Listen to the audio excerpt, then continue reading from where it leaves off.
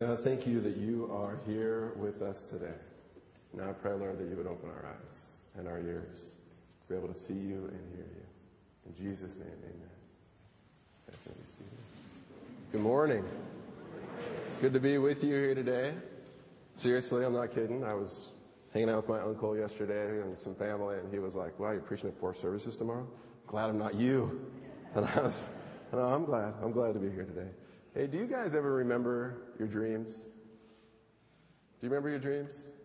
See, I never do. But I had a dream about 3 years ago that I'm wishing I could actually forget. It was a pretty disturbing dream. I think it's probably more like a nightmare. And I think through the dream, God was showing me something. Actually, God was moving in a way to try to heal me. So I want to tell you about it this morning. It started, I was standing in my high school parking lot. And when I had the dream, it had been 6 years since I graduated from that high school. So I was standing in the high school parking lot, and on the other side of the school fence were David and Owen, standing by a city bus stop. And I looked down in my hand, and I had a gun. And then I started running towards David and Owen. They saw me coming, got this scared look on their face, and started running the opposite direction down the road. Now, I don't own a gun. I've never shot a pistol before, so I don't know really what I was doing, but I just started chasing after these guys. They turned a corner, I think, to try to get away from me down a rural road. And by the time I got to the corner, they were a long ways off, and they took another turn. We were about to take another turn, and then they'd be out of sight. So I stopped, aimed, and then fired. Okay, and then the next scene in my dream, I'm driving my parents' old 86 baby blue Dodge Caravan with their old green trailer attached to the back. This thing was a pretty sweet ride. It even had the white wall tires on it. Yeah, they made me drive that to school sometimes. But in the back of this green trailer, there was a blue tarp. And in my dream, I didn't see it, but I knew what was under it. And then I started panicking. Oh no, this isn't happening. I didn't just do this. What am I going to do now? Do I tell somebody? If I tell somebody, this is going to ruin my life. They're going to lock me up. Do I just hide it? Do I try to hide this? Do I keep it all secret? And then I'm going to spend my rest of my life tormented by this, and someone's probably going to find out. And then the next scene in my dream, I'm standing on the side of my parents' house digging a hole in the ground. And then I woke up.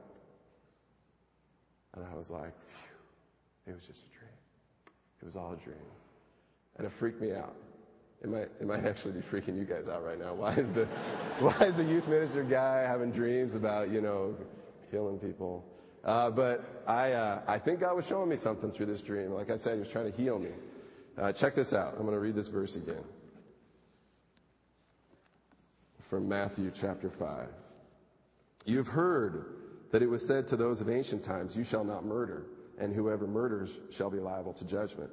But I say to you, that if you are angry with a brother or sister, you will be liable to judgment. And if you insult a brother or sister, you'll be liable to the council. And if you say, you fool, you'll be liable to the hell of fire.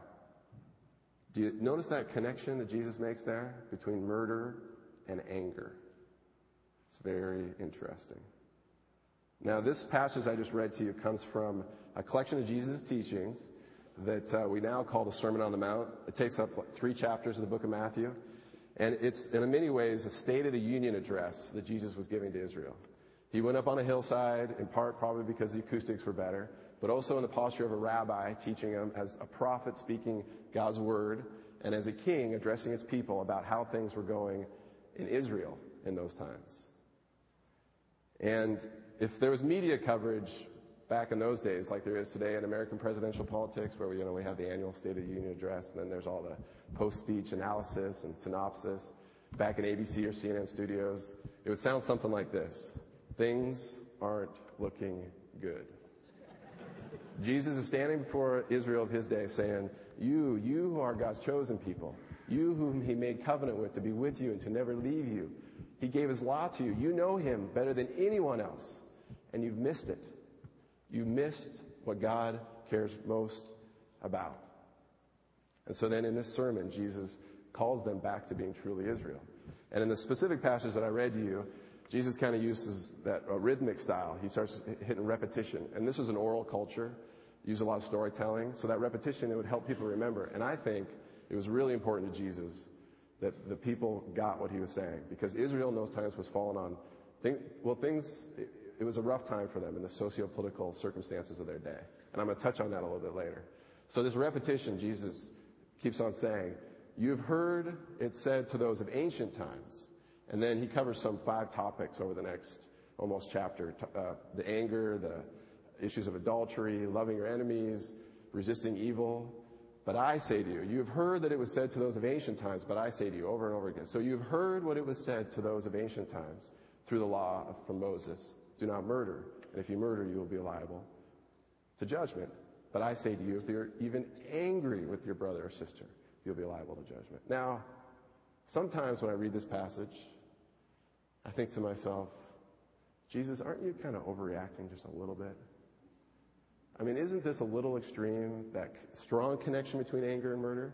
But then there's times where I read it, and I mean, do you ever have times where you hear something or you read something, and it's like you may not even fully understand it, but there's something about it you go, that's kind of true. I've kind of experienced that, like that dream I just told you. I kind of experienced it then. I mean, have you ever had times where somebody's hurt you or someone hurt someone you care about? And I mean, even just thinking about the person or the situation, you can kind of feel all the pain again. And it's just kind of like, I mean, the person that could have done it was a family member, could have been a friend of yours, an ex in your life, it's that guy at work, that guy every day that you show up and it's just like, even the thought of him. And it could have happened years ago. And you wish that there's something you could do about it, but it seems like every time you're with them, it just gets worse and never gets worked out. And you wish maybe you could even just get rid of them, just do something. Now, it's not like you're going to go and get a gun and chase them down and shoot them and then bury them in your backyard. But some people have. I mean, Moses did. He had that Egyptian that was giving a Hebrew slave a hard time, and he looked both ways and killed him and buried him. But I'm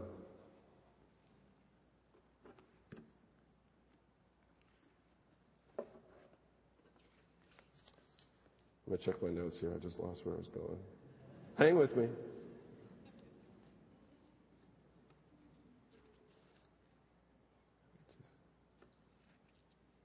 But there are times where, I mean, we might say that that's murder, right?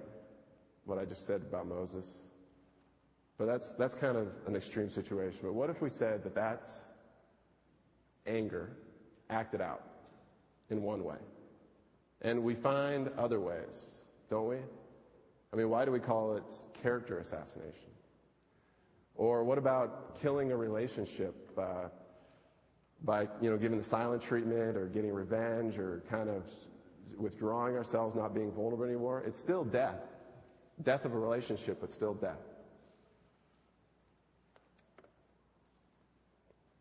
But I want to pause just for a moment here before I go any further, because I want to say something to those of you who maybe are a little bit like me, and at some point in your life you got it ingrained in you that to be a Christian is to be nice. To follow Jesus is kind of to have it all together, and in certain situations you kind of got to respond by being nice about things.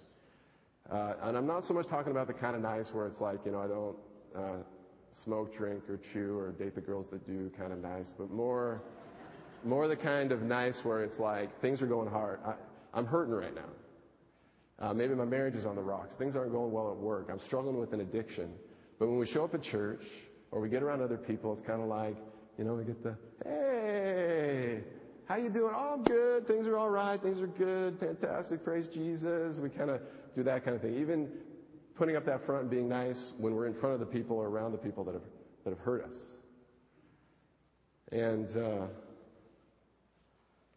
I've looked in the Bible for this kind of clean, pristine Christianity, but I haven't been able to find it. I mean, particularly in the Psalms or in the laments or in the places where there's cries for justice. Like, this is a Psalm 109. Let my assailants be put to shame, the psalmist prays. May my accusers be clothed with dishonor. May they be wrapped in their own shame as in a mantle. Or in Psalm 22 it says, my God, why have you forsaken me? Why are you so far from helping me, from the words of my groaning? I mean, these are words Jesus himself used. This is the Jesus who, in his anguish, sweat blood, who wept for his people, who turned over the tables of the money changers and drove people out of the temple because they were trying to use the worship of God to turn a profit. I mean, they didn't hang Jesus on the cross because he was, well, too nice. So I don't hear in this passage, be nice. Don't get angry. What I hear is recognize your anger because it has power. Power on the scale of murder. The capacity to be able to kill and to destroy. So acknowledge it and then do something about it. But what? That's actually a good question to ask. What do you do when you feel angry or when you're in conflict with someone? How do you find yourself responding in those kind of situations? Because here's the punchline. And Jesus jumps right into it in the next verse from the passage for today. So, when you're offering your gift at the altar, if you remember that your brother or sister has something against you, leave your gift there before the altar and go. First be reconciled to your brother or sister, and then come and offer your gift. Come to terms quickly with your accuser while you're on the way to court. And it continues on from there. Take care of this now is what I hear. Don't sit and worship and like everything's going to be okay. Don't be nice. Go quickly and reconcile. But now, what will this reconciliation look like? What does a relationship look like after forgiveness? Jesus doesn't elaborate too much on this in this passage, although he does in other places. But I think it's important to say that forgiveness looks different in different situations, right? I mean, there may be the kind of that interpersonal relationships between a couple people, and sometimes there's situations where there's abuse or violence, and the relationship may not be able to be fully restored, at least not in the short term. Sometimes you can't go back home. Sometimes you got to protect yourself and your kids. Sometimes there's that kind of forgiveness, and I experience this often, where I feel like God's telling me, Greg, you got to forgive yourself. I'm not speaking these words of condemnation over you for past mistakes you made, past sins that I've already forgiven. I'm not the one that's chewing you out now for a regret that you have in your life, or blaming you for what happened. So release yourself, Greg. Forgive yourself. Sometimes we can be pretty hard on ourselves, yeah? And then there's those times where maybe you've experienced something in your life and you felt like God wasn't there. And you're going, where were you, God? And we need to move through a forgiveness of God, God's self. And then the Bible's constantly touching on issues of like corporate forgiveness, like on a national, international level. Jesus actually even alludes to it in this passage, that last piece where it says, if you say you fool, you'll be liable to the hell of fire. That word for hell is actually Gehenna. It doesn't mean much to us now, but back in those days, to the first hearers, Gehenna was a place that they knew. It was actually a valley right outside of Jerusalem, the Valley of Gehenna. And this valley has a long history to it that I won't get into fully now. But actually in Old Testament times, the world superpower of the day invaded Israel. And in destroying the city, they threw this was Babylon, threw a lot of the dead bodies, Israelite bodies, into this valley of Gehenna, burned them, leaving them exposed, which was a shameful way to die. And Jesus is touching on that imagery to warn them, the Israel of his day. Look, if you continue to walk in the way that you're walking, if you continue to use religion to exploit and exclude people, particularly the poor and the marginalized, if you continue to chase after the false idols that you're following that aren't going to help you in times of distress, if you continue to respond to the world superpower of your day, the Roman Empire, with your different multiple forms of political revolts, it's going to happen to you. You're going to end up in the Valley of Gehenna. But this time it's going to be at the hands of Rome. Now, corporate type or national type of reconciliation and forgiveness, this stuff, I'm amazed at how complex and how significant, but how complex this gets. I mean, I think of situations like South Africa or Rwanda. I mean, even in a church community when there's conflict kind of in a corporate way. So this stuff gets pretty challenging. Like how does a nation forgive when in a time of war or when it's attacked in a way where innocent people are killed? But Jesus is touching on this in this passage.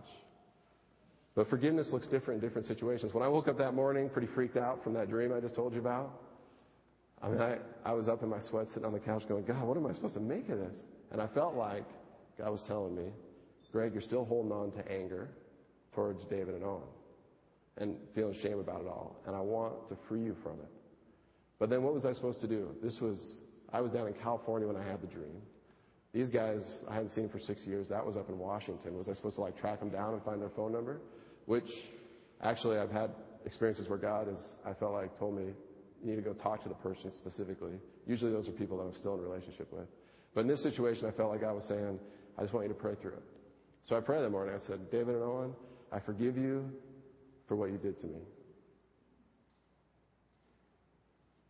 I'm trying to remember. Did I tell you guys what they did to me? I totally forgot that part. You're sitting here going, what? So let me tell you that part, and then I'm going to come back. You guys got to kind of clue me in here. I'm kind of standing up here by myself. Okay, David and Owen, it was my senior year in high school, and those two guys had spread a rumor about me. And I went to a small enough school where eventually the rumor got back to me. And I won't go into all the details of it now, but the rumor wasn't, well, let's just say it wasn't real nice. And those guys, well, I didn't really care what they thought about me, right? I wasn't really worried about it. And I had dealt with it back then. I confronted Owen about it in the back of our physics class. And I did it in a way that kind of embarrassed him in front of other people. So I kind of one-upped him and gave him the old, touche, and the rumor was over. But why was I still having this dream? So back to when I woke up that morning. I was praying about it, and I prayed, God, David Owen, I forgive you for what you did to me, for that rumor that you spread about me. I'm sorry that I've held it against you for so long. And I give up carrying out my own brand of justice against you. And I release you to the judgment of God. And now there's lots of definitions of forgiveness, but that's the one I want to leave with you this morning, that to forgive is to give for God to judge. And in that, letting go of our own attempts to try to bring justice or judgment on the person that's hurt us. Now, forgiveness is pretty challenging stuff. At least it has been in my life. It's been hard for me to forgive in a lot of situations because I feel like, there's times where they haven't even acknowledged that they've done something and apologized, or even if someone has apologized, it's kind of that desire that I'll admit I have it, where I want them to feel the pain that they made me feel. Or there's those times where I don't want to forgive them because it's like, I feel like if I do, they're going to get away with it. And then they might do it to somebody else, or they might do it to me again. And then there's those times, honestly, where I don't want to give them the satisfaction of knowing that what they think and what they do would matter that much to me, that they would have that kind of power in my life. Or there's times where I've experienced stuff that I get frustrated about or angry about, and I kind of chew myself out. I'm like, Greg, this shouldn't bother you. That's not that big a deal. And so then I never really get the opportunity to move through it. But what I hear in this passage and what I've experienced in my life is that forgiveness, although it's hard, is crucial. Well, let me see if I can give you a little example of why. I think I can still pull this off because most of you guys are sitting close enough together. Let me see your right hands. Give me a little wave. Okay, now take that right hand and reach over if you've got someone on your right to grab onto their left wrist. Now just hold on to it if you can. This may not be able to work for everybody if you're sitting on your own. Okay, now it would be more accurate if I actually had you grab onto maybe like their neck or something, because the person that you're holding on to is the person that has hurt you or hurt someone you care about, and you're upset at them right now. I mean, I know you love them right now, but hypothetically you're upset at them, okay? Now, I'm going to do it this way. All of you guys, all the men here, all the boys, I want you to try to stand up and come up here. Come and see. Come on, stand up. You can stand up in church. Come up and see. Come up. Can you get up here? It's a little hard to move, huh? A little hard to move, kind of a little stuck. Some of you guys, you're not sitting next to any women, so this doesn't work very. Okay, you can sit down, you can let go of each other.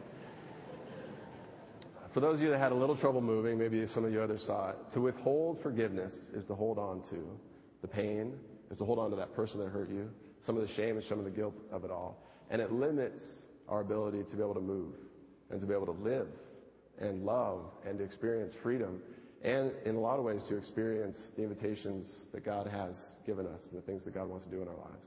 And in a lot of ways it actually creates a lot of space for the enemy to lie to us about who we are, about who they are, and to carry out his evil schemes. And my experience is that God wants to heal us in those places and to restore us. But sometimes, honestly, I think we're afraid. Afraid that if we forgive, we might feel the pain of it all again if it's been a long time, or that the person might get away with it, or that maybe God doesn't have the desire or isn't maybe even capable of being the judge of God's creation. So we step in and we try to take care of it ourselves.